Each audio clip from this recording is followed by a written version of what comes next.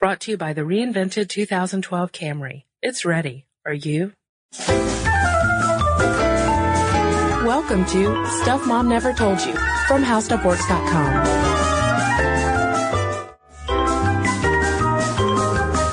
Hello and welcome to the podcast. This is Molly. And I'm Kristen. Kristen, I don't know about you, but I sure am tired.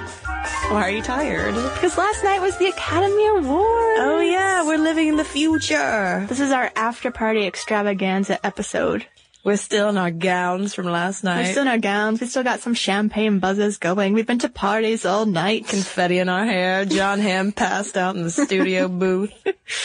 Yes. This episode airs the day after the Academy Awards. And last year, around this time, we did an episode about female directors. Mm-hmm. And we thought it'd be a fun time to follow up on the current state of Hollywood and talk about things that won, things that were nominated, and what's going on in that crazy town of Hollywood. Yeah, because last year we talked about directors because Catherine Bigelow was up for Best Director with Which she won. The Hurt Locker. Yes, mm-hmm. Which she won. And so the big question was, will there be a Bigelow effect? And Molly, what's the answer? The answer was no. Quite definitively no. Despite the fact that two of the movies that were up for Best Motion Picture of the Year, The Kids Are All Right and Winter's Bone, were both directed by women, those two women were not nominated for Best Director. All of the Best Directing nominees were men, so no Bigelow effect that was noticeable. Mm-hmm. Now, we're recording this a few weeks before the Oscars, so we don't know what won, but a movie that's highly anticipated to win Best Picture, The Social Network, has been highly criticized for the way it depicted women in that movie because it just shows a lot of female students partying, while the Ivy League girls are sexy. That's all I have to say. While the poor men are sitting at home programming. So that you can read all about that on the internet. But yeah, it's not I don't know if it was a great year for women in Hollywood. Yeah.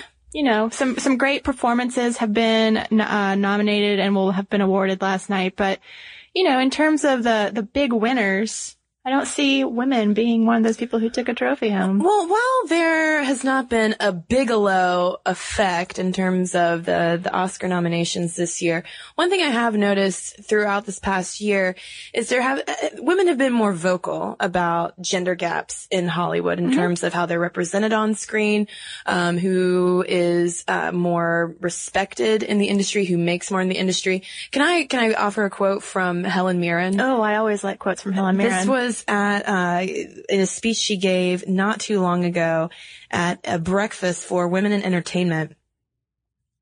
And she said, quote, "With all respect to you many brilliant and successful women in this room, really not much has changed in the canon of Hollywood filmmaking that continues to worship at the altar of the 18 to 25-year-old male and his penis." Helen. Ooh, Helen. Saucy Mirren. Helen.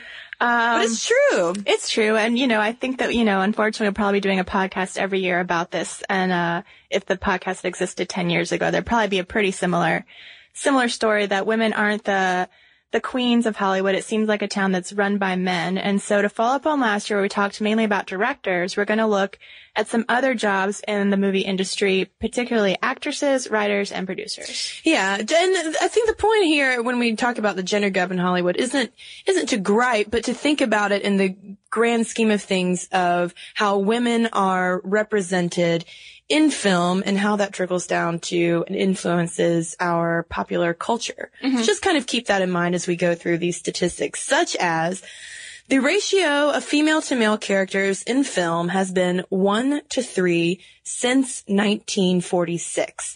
And since we are talking about the Oscars, this is our Oscar after party. After all, since we're talking about the Oscars, well, let's throw out this statistic. This is from analyzing the gender dynamics in Best Picture Academy Award nominated films from 1977 to 2006.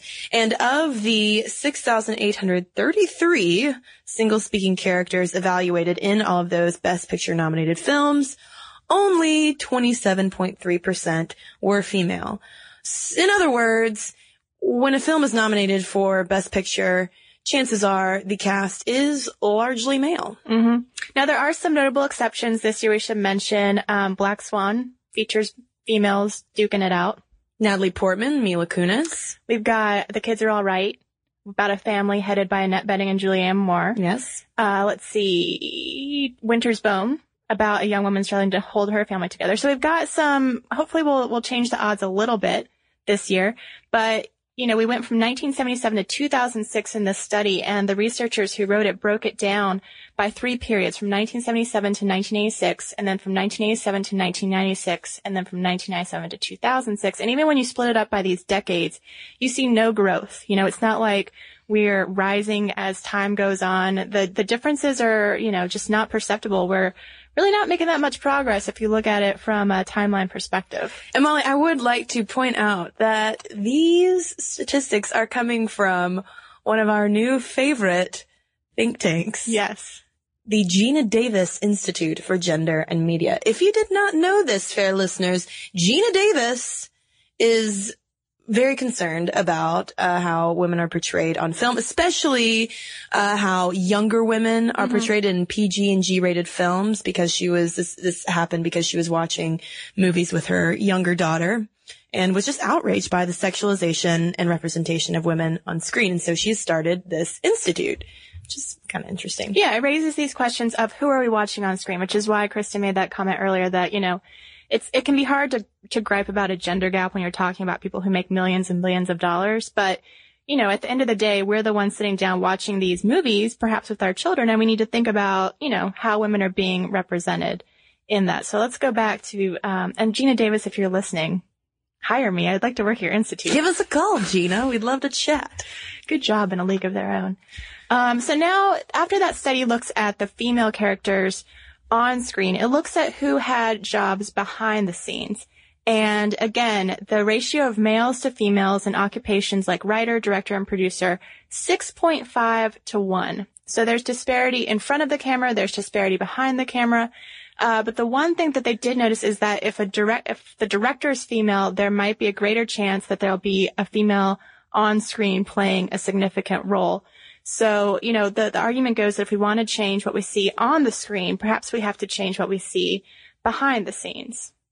And all of the, not surprisingly, those kind of gender imbalances also lead to a gender gap among the highest earners in Hollywood. And again, Molly, like you said, we're talking about people who are bringing home exorbitant amounts of cash. So talking about a pay gap does seem kind of silly, but the symbolism is the same. Exactly. You know, we found all these lists of the highest paid entertainers in Hollywood, and the list always starts with a ton of males. Yeah, a bunch of white guys.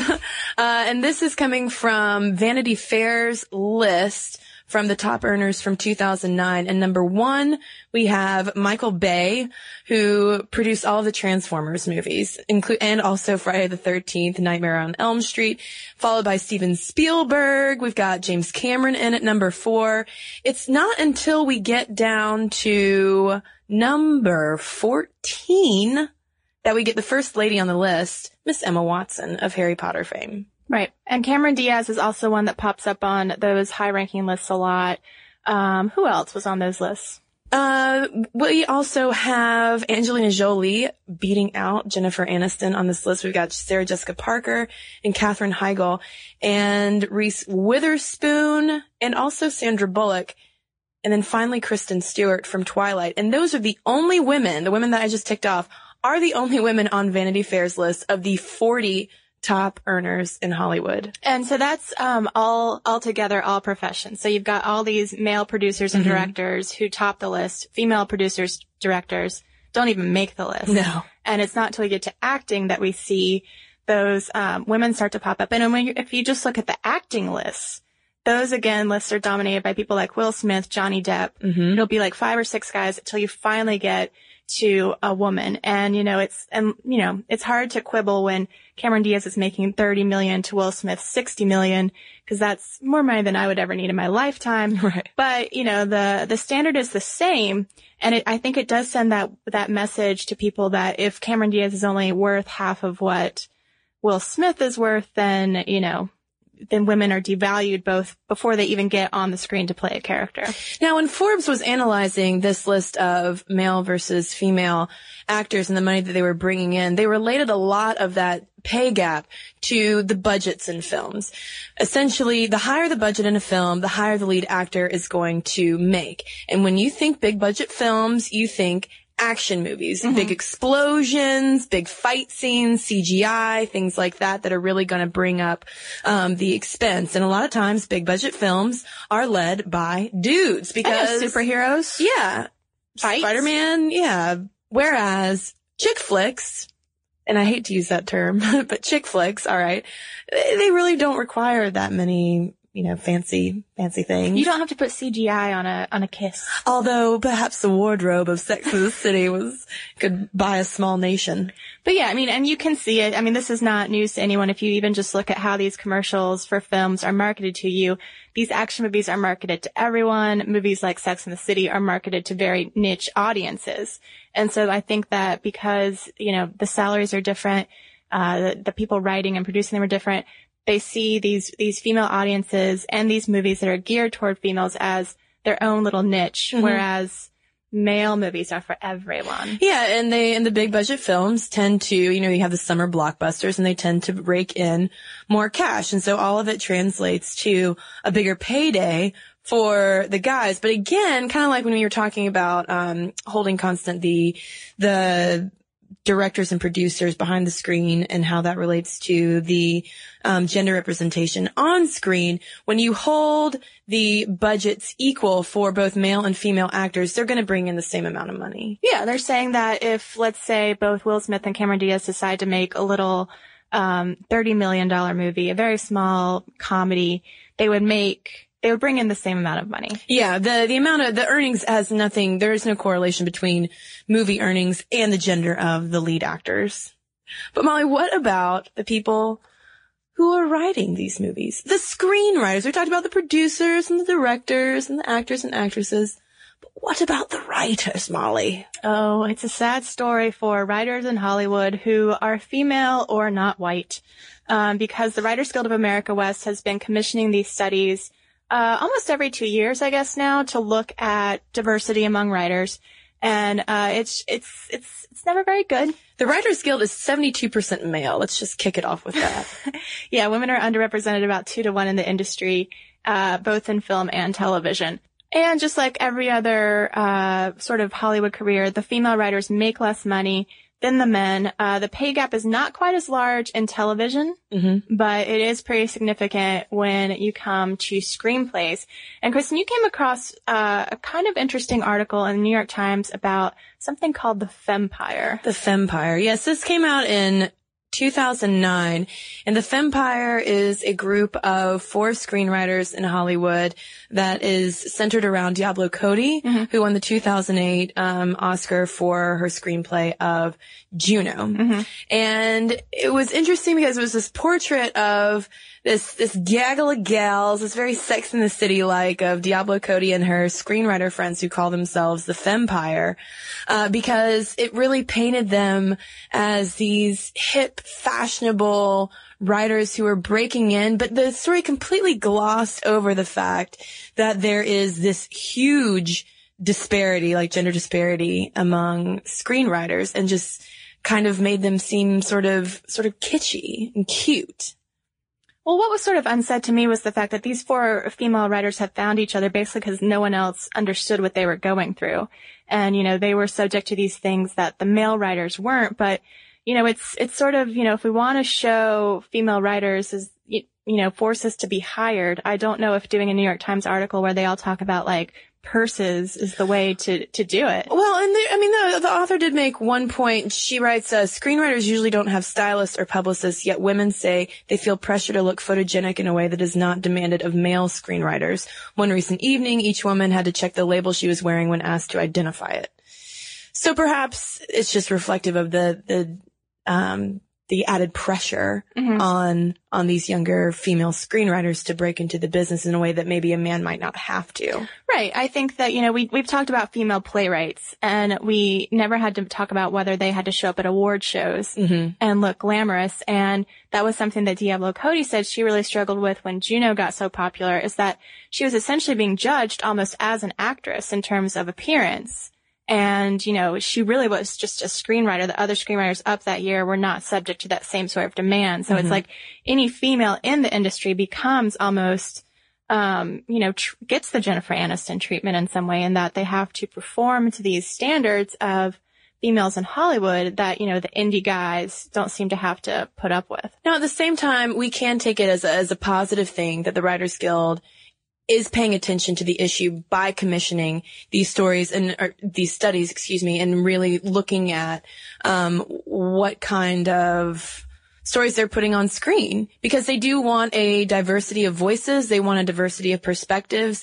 And so maybe that's the lesson that we take from all of this as consumers, as people who are watching the movies, watching television shows, is deciding how we want to support that diversity. It doesn't necessarily have to be a female writer. I mean, we're talking a lot about the breakdown of men and women, but again, we're not even talking about racial minority. And I think some people will say that, you know, a good movie is a good movie. It should make no difference who wrote it, who directed it, and whatnot. But as these Writers Guild studies point out in the intro text, that it's good business to diversify.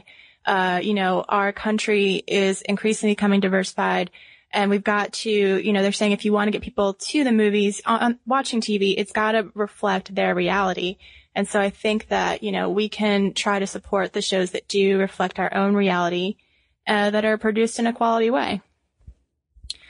So I'm a little concerned, Kristen, because I feel like our after party got a little serious, and I really wanted it to just be fun. And there's nothing wrong with a serious after party, Molly. You know, we since we're recording this from the future, we can't talk about any of our favorite dresses. Right. Or what starlets made fools of themselves and whatnot. But I do want to tell everyone out there who appreciates watching the dresses, as I do, I enjoy a good red carpet pre-show. Absolutely. That the total cost, on average, of a person walking down that red carpet. Well, of a female star. Of a female star walking down the red carpet is probably more than you spent on your house. How much, Molly? $750,000. Whoa! That is fees for a stylist, for the dress, for the shoes, for the jewelry. Now, granted, actresses usually don't pay all of that money themselves. Right. Movie studio will pick it up. But, you know, if you look at these women last night and you wonder how they look so perfect. It only costs almost $1 million. I know. Say, if you had $750,000, I think you'd look pretty great too. So excellent. We can end this podcast on a slightly frivolous note, as we should for our Oscar after party. I agree. Food for thought, facts to throw out. It's great. What more do you want from a party? I don't know. I'd really like John Hamm to wake up and take us out to brunch. Well, while we wait for that, should we read some listener mail? Yes.